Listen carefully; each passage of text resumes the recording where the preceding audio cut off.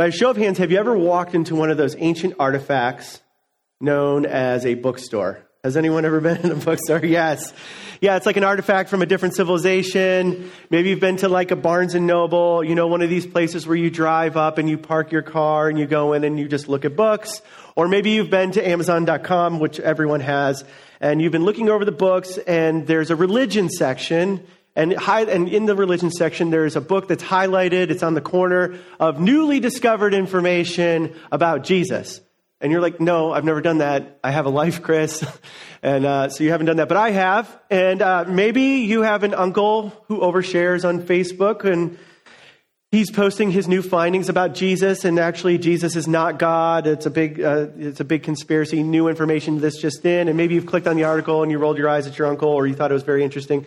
But if you've ever seen these books or read these articles, what you usually find is that the article of Jesus, talking about Jesus being God, was usually just an invention of the Catholic Church 3 centuries ago. It was done by Constantine, who was there to consolidate power for the Catholic Church. But more than just these articles or books, when we may see in our general culture, the nature of God is disputed. The nature of God is disputed in our culture. See, we live in a pluralistic culture. Now, what do I mean by that? Living in a pluralistic culture means that it is preferred that we all believe that different religions are equally valid, even if those religions actually believe different things. And we're encouraged to believe that nobody's completely right and nobody's completely wrong. And we become a tolerant society that affirms each other's differences. And so as a result, and it is popular, especially in Los Angeles, to passionately argue that to believe in Jesus is God is actually a form of cultural intolerance. And in some circles, to say that Jesus is God is so intolerant and it's so offensive that to believe such a thing, it's not too different than a terrorist who might strap a bomb to himself and go into a crowded restaurant. It's very offensive to some. So my question is this: how do we in the church begin to handle the question, is Jesus God? There's this information, you look at everything on all the books, they say, well, there's new information out. And if you look at culture, they say, well, we need to question that. Well, is Jesus God? Well, it's actually a lot harder than we think because there's a problem of definitions. The problem of asking, is Jesus God, is that it's not just attacked by all sides in literature or what we think in popular culture. It's no longer obvious what we mean by Jesus and what we mean by God. If I were to sit down with each of you and I was to sit down and ask you, who is God or who is Jesus, even in a room full of people who got dressed this morning and you came to church, bless your hearts. You showed up to church today. You got dressed. You came in on Sunday morning. Even if I asked you who is Jesus and who is God, in a room this size, I would get a variety of different answers. And everyday people like us, as well as scholars and who try to talk about Jesus, or when we look at Jesus, we end up seeing our own faces reflected back into it, our own attitudes, and sometimes even our own politics. Just do a simple search on Amazon or on Google, and you'll find out that there's a lot of different kinds of Jesuses. There's Jesus the CEO. There's Jesus the life coach. There's Jesus the philosopher. There's Jesus the Jewish theologian. Here's a real one. Here's a real one you can find on the internet. Jesus the transgender terminator. That's a real one. Jesus the feminist. Jesus the traffic cop. Jesus the reformer. Jesus the community organizer. And of course, we have the American Jesus, which supports all of our military efforts around at the border and overseas. Or we think of Jesus as our own personal Jesus. It's just me and Jesus just wants to be friends with me. Well, the point is this.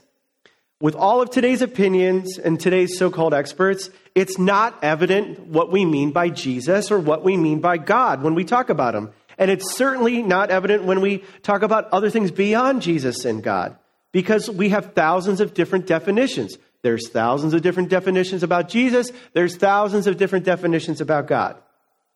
Now, a wonderful approach to this question of is Jesus God was actually suggested by Tom Wright. Sometimes he goes by N.T. Wright, but for the sake of this discussion, Tom Wright. Tom Wright was one of the world's foremost New Testament scholars, and he's currently the Bishop of Durham in the Church of England. And Tom Wright used to be a college chaplain. And as a college chaplain, one of his roles and responsibilities was to meet with incoming freshmen each year for just a few minutes to say hello and yada, yada, yada. And so Tom Wright would meet with each student, and many of the students were happy to see them, but a number of them said, well, you won't be seeing much of me because I don't believe in God. And what Wright did was really interesting. He developed a stock response to freshman students. And the stock response was, oh, that's interesting. Which God don't you believe in? And that is a great response, because when someone says, I don't believe in God, I'm an atheist, a wonderful response to them is to say, okay, interesting, which God don't you believe in? And when Tom would say this, it would cause the freshman student to be off guard, because they thought everyone assumed that everyone knew what God meant. So they would mumble off some phrases about somebody who is up in the sky that spies on them and is ready to punish them if they don't follow them, and he's going to send them all to hell, or they're spying on them so that they don't do badly. They don't believe in some supersized genie with a big white beard that doesn't care about children starving in Africa or people involved in sex trafficking, et cetera, et cetera, et cetera. And so after listening to these students, what Wright would say is, well, I'm not surprised you don't believe in that God. I don't believe in that God either. And at this point, the students would be like, they had heard that there's a lot of bishops or a lot of chaplains at Oxford that were considered to be closet atheists. And he would say, listen. I'm not a closet atheist here. I believe in God, but I believe in one God. And the God is the God who is revealed through Jesus of Nazareth. He was a Jewish man who lived in Galilee in the first century, and he was crucified under Pontius Pilate. Now let's talk about that God who reveals himself in Jesus and whether or not we could believe in such a God. And that's what we're talking about today. I'm going to be continuing our Advent series, and we've been calling it the thrill of hope. And the thrill of hope is important because hope is important. It renews us. It gives us strength. And as I mentioned to you before, the word Advent comes from the Latin word adventus, which means approach or arrival. And this entire series that we're doing now until December 23rd comes from one single verse in Isaiah 9:6. And it gives 4 titles to the Messiah that would come. And one of those titles is Mighty God. And today we're going to be talking about Jesus as God, Mighty God. Will you pray with me? And then let's take a look. God, you are mighty and you are here. And so we invite you to do a work in us.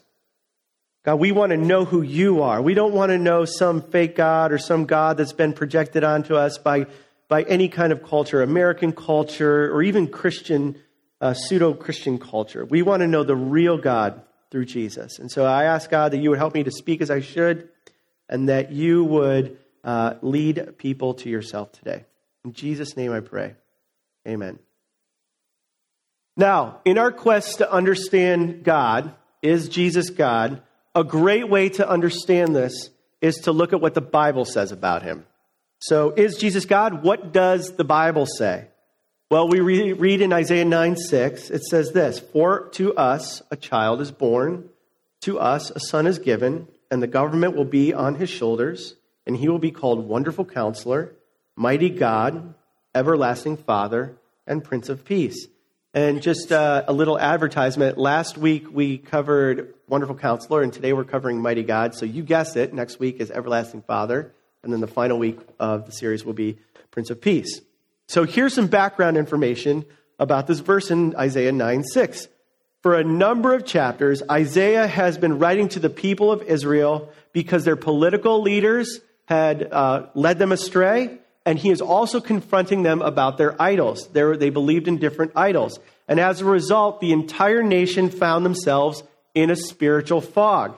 And there was darkness over the land everywhere you went. But Isaiah promises new hope, and that new hope would be on the horizon, and that their hope would be renewed. God is going to send a deliverer to the people, the Messiah, who will free the people, and he will represent the activities of God. The human Messiah will be Mighty God. And friends, I want you to get excited about this. This is the wonder of Christmas. The wonder of Christmas is not you and me being nice to each other for just a couple of weeks. Although I think you should be nice to me as much as possible. It is not, but that is not the wonder of Christmas. But I will wonder if you're not nice to me in January. So just just make a pact, just be nice to each other forever. But like, it is not the miracle of Christmas. The wonder of Christmas is not, in fact, feeling guilty when you're outside of the Culver City Target and there's the lady in the wheelchair ringing the bell to ask for your spare change. That is not the miracle of Christmas either. The miracle of Christmas is not an excuse to buy everything on our Christmas list and everything on everyone else's Christmas list. It's not to decorate our houses with lights, and it's not, the miracle of Christmas is not eating more Christmas ham than any other human being should eat in the world. The wonder of Christmas is that God became a human being and entered this world through the womb of the Virgin Mary, period. Now, for the theological term for God becoming human is incarnation, which comes from the Latin. And you'll see this on your screen here. It says incarnation equals incarne, means in flesh, which is kind of where we get the word carne asada. And so that was not in the script. So God in carne asada. Okay, so God became human flesh. This is an awesome mystery. This is a great wonder that God came in the flesh. This huge God of the universe becomes a tiny little human baby. That, my friends, is the miracle of Christmas. And if you dig down into the roots of Christianity, you will not find a discussion about Jesus being a good man or a great man or the best man. At the roots of Christianity, you will find that Jesus is Lord and Jesus is God. Now, one of my favorite quotes from one of my favorite Christian authors, C.S. Lewis, once wrote this. He said, "What is most interesting," I should do a British accent, but I'm not going to. We'll leave that to other people. Okay, so what is most interesting, what we must remember is that the people who were saying that Jesus is Lord and God are the least likely people on the face of the planet to have said it if it wasn't true. What is he saying here? Well, the men and women who were running around the Roman Empire saying that Jesus was God were Jewish people, were the Jews. The writers, the majority of the writers in the New Testament, they were Jewish. And if there ever was a people on the face of the earth who were ferociously monotheistic, who believed in one God, who were united as one group by culture and history and frame of mind, who would never believe that God would take on a human flesh, it was the Jewish people. And so, yet you have all these Jewish people going around saying that Jesus is Lord. God came down as a man. And so when we look at the New Testament, and the New Testament is the second half of, if you're new to church, the New Testament is the second half of the Bible, the period of the time that it was written after Jesus rose from the dead. So if we look at the New Testament, it's important to remember that most of those writers were Jewish, and they were proclaiming that Jesus was God, that Jesus came down as a human person. So what do we do here? We should consider how the Bible refers to Jesus' deity, which was written by Jewish people who are unlikely to say that unless they really believed it to be true. You could turn to Romans 9, who is written by Paul, the apostle, who is a Jewish Pharisee. And he says that Jesus is the Messiah who is God over all. You could turn to Colossians 2, where it says Christ is the fullness of the deity. You could turn to Colossians, or you could turn to Titus 2, where it says, our great God and Savior, Jesus Christ. Or you could turn to 2 Peter 1, where it says, our God and Savior, Jesus Christ, again. And beyond this, considering what's going on with what the Bible says about him, you can consider the titles that were given to Jesus. Consider Jesus' titles. There are so many titles and names that are given to Jesus. And I highlighted some of those at the end of my talk last week. And by the way, if you ever miss a week and you would love to hear what I had to say the previous week, we put all those on the website and you can hear my nasally voice for 40 minutes. Okay, so there you go. Little advertisement. So there's so many. So to consider this one in Matthew 1, he's called Emmanuel, which means God with us. God is with us in the person of Jesus. The Messiah is called the Lord, our righteous Savior. We see that in Jeremiah 21. We see Jesus is called the Lord of glory in 1 Corinthians 2. We see Jesus is called the King of kings and the Lord of lords in Revelation 19. He is the King of the Jews. He is the Lord of lords. He's the Lord of the Sabbath. He is the one who is to come. He's everything. And you could, and in fact, determine whether Jesus is God based on his titles. Or you could consider the actions of Jesus. Consider the actions of Jesus. And when we read stories about Jesus in the Bible, we can read that Jesus did a number of things that first century Jewish rabbis, if you don't know what a rabbi is, it means a teacher. If a first century Jewish rabbi thought this about you, it was important. He did a number of things that first century Jewish rabbis said that things that could only be done by God. For example, Jesus walked on water. This is something Jewish rabbis said could only be done by God. Jesus claimed to be able to forgive sins. Again, this is something that the people believed that only God could do. Jesus claimed to have full authority over the Sabbath. Well, what does that mean? And he was able to revise Sabbath laws. Well, he actually presented himself as a lawgiver. Again, something that was only reserved for God. Now, some of you might protest and you might say, do we have to get into all this metaphysical stuff about being Jesus God? Can't we just follow the teachings of Jesus? Can't we just agree that this simple Jewish rabbi had some good things to say about how to be good, ethical people? And then they'll say something like this. They'll say, why don't we just be Sermon on the Mount people? Let's just be Sermon on the Mount people. Let's forget all this theological hibbity-jibbity, and let's just know about Jesus being God. Why don't we agree just to do the Sermon on the Mount? Well, okay, then let's dive into that. Let's consider the teachings of Jesus. Consider Jesus' teachings. Now, when somebody says, can't we just be Sermon on the Mount people? Can't we just do the ethical parts of the Bible and that's enough and that'll be good enough? I want to say back to them, have you ever read the Sermon on the Mount? Have you ever read it? And if you haven't, it is one of the most famous sermons that Jesus ever gave on a hillside. And it can be found in the book of Matthew in chapters 5, 6, and 7. And when someone says, hey, we really don't need to consider or get so serious about whether Jesus is God, we can just be Sermon on the Mount people. Well, this is a simplistic, and frankly, it's an incorrect understanding of Jesus' teachings.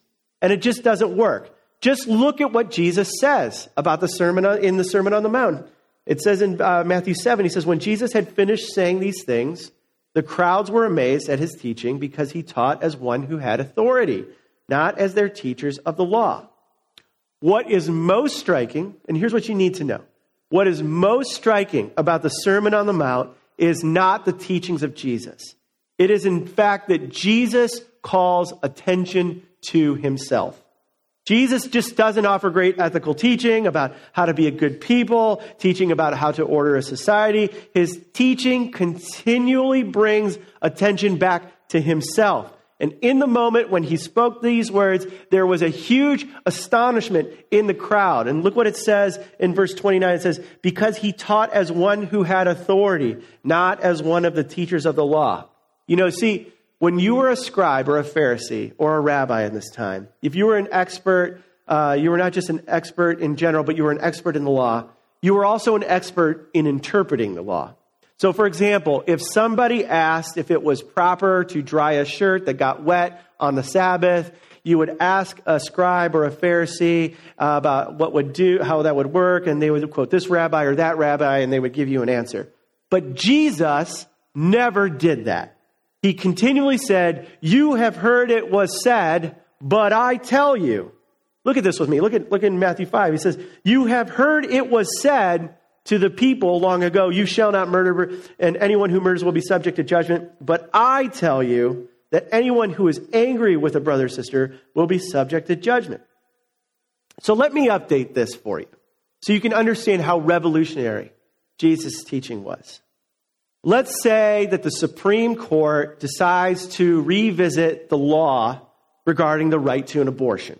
Okay? So the Supreme Court schedules oral arguments, and the Solicitor General for the United States argues for the prohibition or restrictions on the right to abortion, and an attorney from Planned Parenthood argues for the continuation of the law as it presently stands. Now, the typical approach in the Supreme Court is the attorneys take turns giving an oral argument, and they would cite various authorities. So the Planned Parenthood attorney would stand up and they would cite the right to privacy. They would go back to Griswold in Connecticut, or maybe they would look at the Eisenstadt versus Baird, or Roe v. Wade, or the Doe versus Bolton case, and on and on and on. But say that's what the Planned Parenthood attorney did. Say the Solicitor General of the United States got up And all the Solicitor General said was, "You have heard what Planned Parenthood has said, but I tell you, abortion is immoral." And then the Solicitor Ambassador or the Solicitor General doesn't cite any authorities. He or she doesn't add anything else. He doesn't list any past judicial precedents. He just says, "I tell you, now listen to me." This would absolutely shock the government. They would say, he's claiming quite a bit of authority for himself, isn't he? And that's what Jesus is doing here. The Sermon on the Mount is not some teaching that's just kind of good ethical teaching. It's about the authority of the teacher. And all throughout the Sermon on the Mount, from beginning to end, Jesus continually is calling attention not to like some great ideal, but he's calling attention to himself. He expects his followers, for example, he expects his followers to suffer for his name's sake. He expects that the disciples will be persecuted just like prophets in the Old Testament were persecuted. He says, "You're going to suffer because you're faithful to me." He's comparing his role to that of God. And in the Sermon on the Mount, he said that even he would be the judge of the world and that one day we're going to stand before him and he's going to judge the actions of everybody. And the bottom line is that in every single one of Jesus' statements, all of his claims, all of his actions, all of his parables, the symbolism that is at work in everything that he's doing, the entire New Testament is shouting that Yahweh, the God of Abraham, Isaac, and Jacob, the God of the Jewish people, is at work saving and delivering the world through Jesus of Nazareth, the first century rabbi that we see in the pages of the Bible. And then, thank you. Thank you. This side's doing better this week. You know, we're allowed to get involved here. I mean, yeah, there we go. Thank you. Do I have yep. All right. We can do that. I know that we're in Santa Monica and there tends to be a, dare I say, a whiteness that falls over the crowd. Yes. Okay. So, yes. But we can get involved, and I would appreciate that. And as this church grows, I think it's going to get a little bit more rowdy. So, you can be an early adopter. Come on, let's go. Come on. Yeah. Now, just wait for me to say something. Okay, so, or we could just be generally excited. Anyway, but I felt like I needed to say that last week, and I didn't. But you can get involved. We can be involved here. But stay in your seats. Okay, so.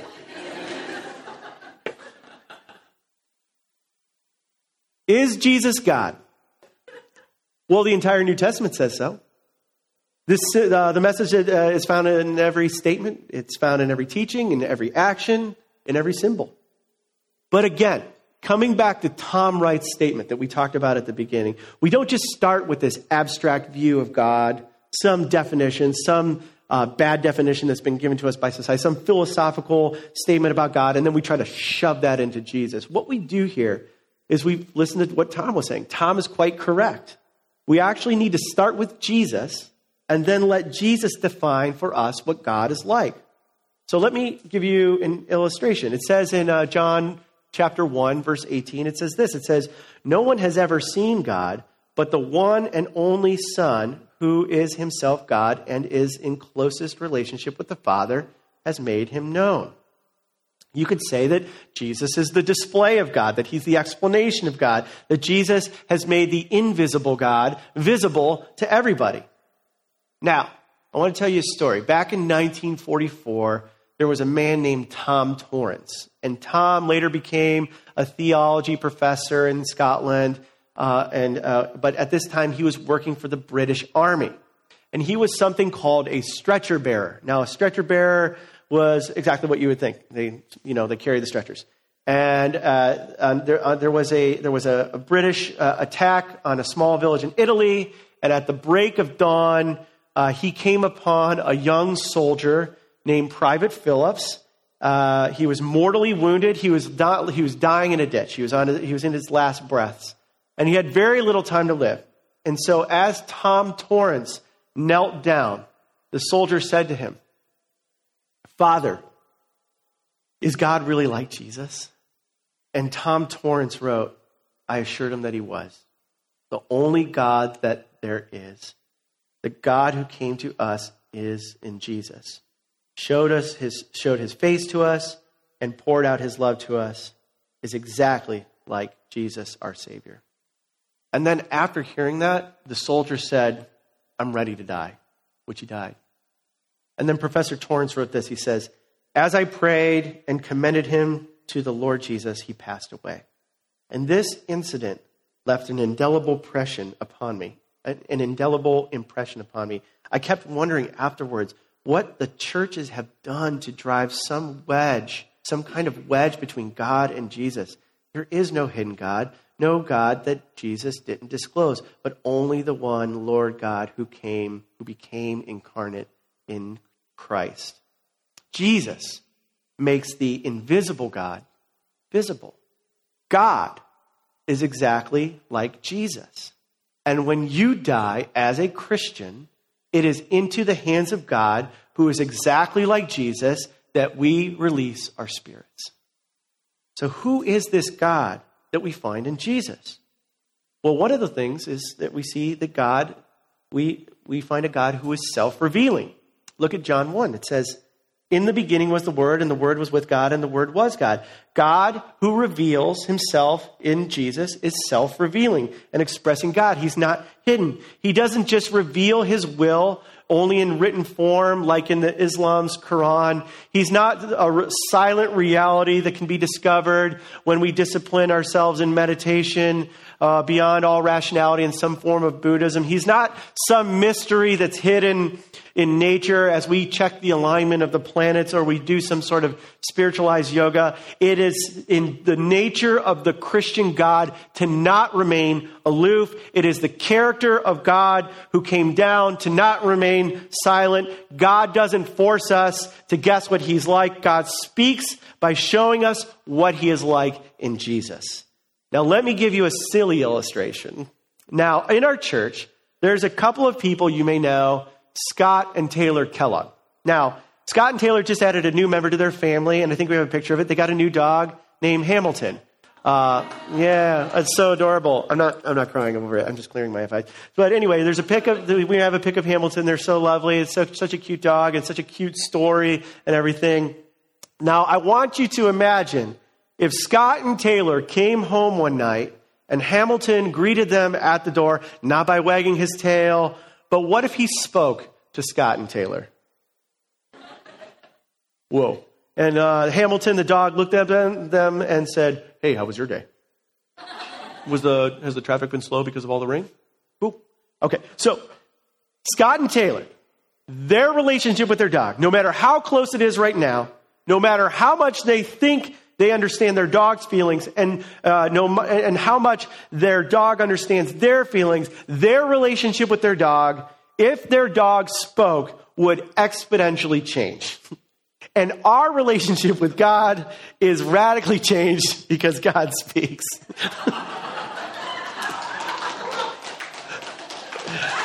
Love you, man.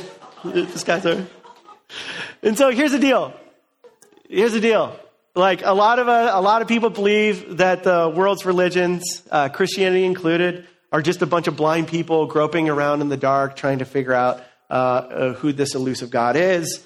A lot of people believe that God forces us to play hide and go seek with him, and that Christianity is just an attempt to kind of make sense of things that can't be made sense of, that he's silent and he's hiding and we're just trying to figure it all out.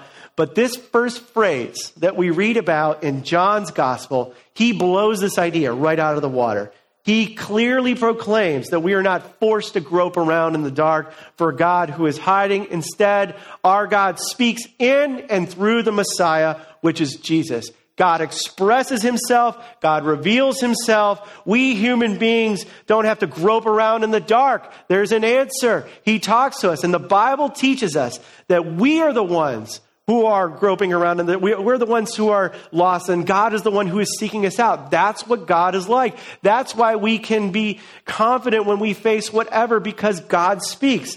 And he doesn't just remain silent and makes us find answers on our own. God speaks in and through Jesus. And so, friend, if you're struggling with your faith, I get it. I've struggled with my faith too. If you're a person that struggles with your faith, if you're a person who really struggles to believe, why not ask Jesus to reveal God to you? Why not do it? Why not do it? Just do it. I'll go even a step further. Here's how you do it. You pray.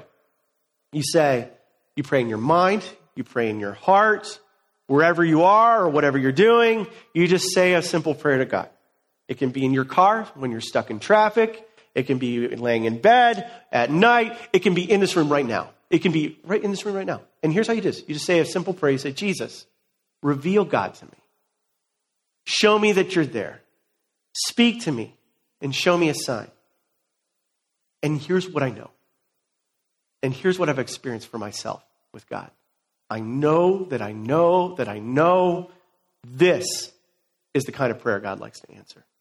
God loves to answer this kind of prayer. No matter what you've done, no matter what you're going to do, no matter how you're living now, he loves you and he loves to show himself to you, and he will. He'll do it. But you've got to ask him. Just ask him.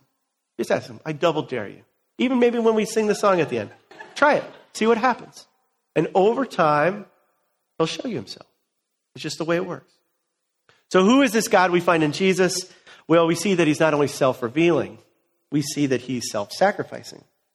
In Romans 5:8, it says this. You can see it on your screens. It says, but God demonstrates his own love for us in this, that while we were still sinners, Christ died for us. Think about this with me. What is your definition of love? How do you know if somebody really loves you? Is love just words? Oh, I know some of you ladies have been sweet-talked by some men over the years who told you that they loved you. But love is more than words, isn't it? Love is also actions. Don't tell me that you love me. Show me that you love me. Show me that you love me and you care about me. Amen. Amen, indeed. Yeah. I once heard this pastor say, he's like, he had been married for a few years. His name is Chris as well. That's my name. And he has his wife. He's like, hey, he was kind of like direct with her. He's like, hey, you've got two options. Option number one, I take you to a fancy dinner. Option number two, I scrub the bathtub. Which one do you want? And she's like, I'll take the bathtub. And like all the people who were around him at the time, they're like, that's true love right there. How does someone show you that they love you? Well, the best way that you show someone that you love them is you sacrifice. Or they make a sacrifice for you. A person sacrifices joy. Or no, they don't sacrifice joy. They sacrifice time. They might sacrifice joy. I don't know. I just didn't mean to say that. Anyway. So they might sacrifice time by visiting you in the hospital, or listening to you when you're hurting, or sitting with you when you're grieving. A person might sacrifice money by the giving of gifts or helping you when you have a financial need. A person might sacrifice sleep, as mothers and fathers do when they sit up with their baby, or when their child is small and their child is sick, or their child is afraid of some mysterious noise in the other room.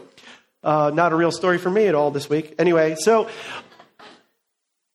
a parent might sacrifice a job promotion because it will take time away from his or her child. And more than anything else, love is demonstrated most when a person sacrifices their what? Their life.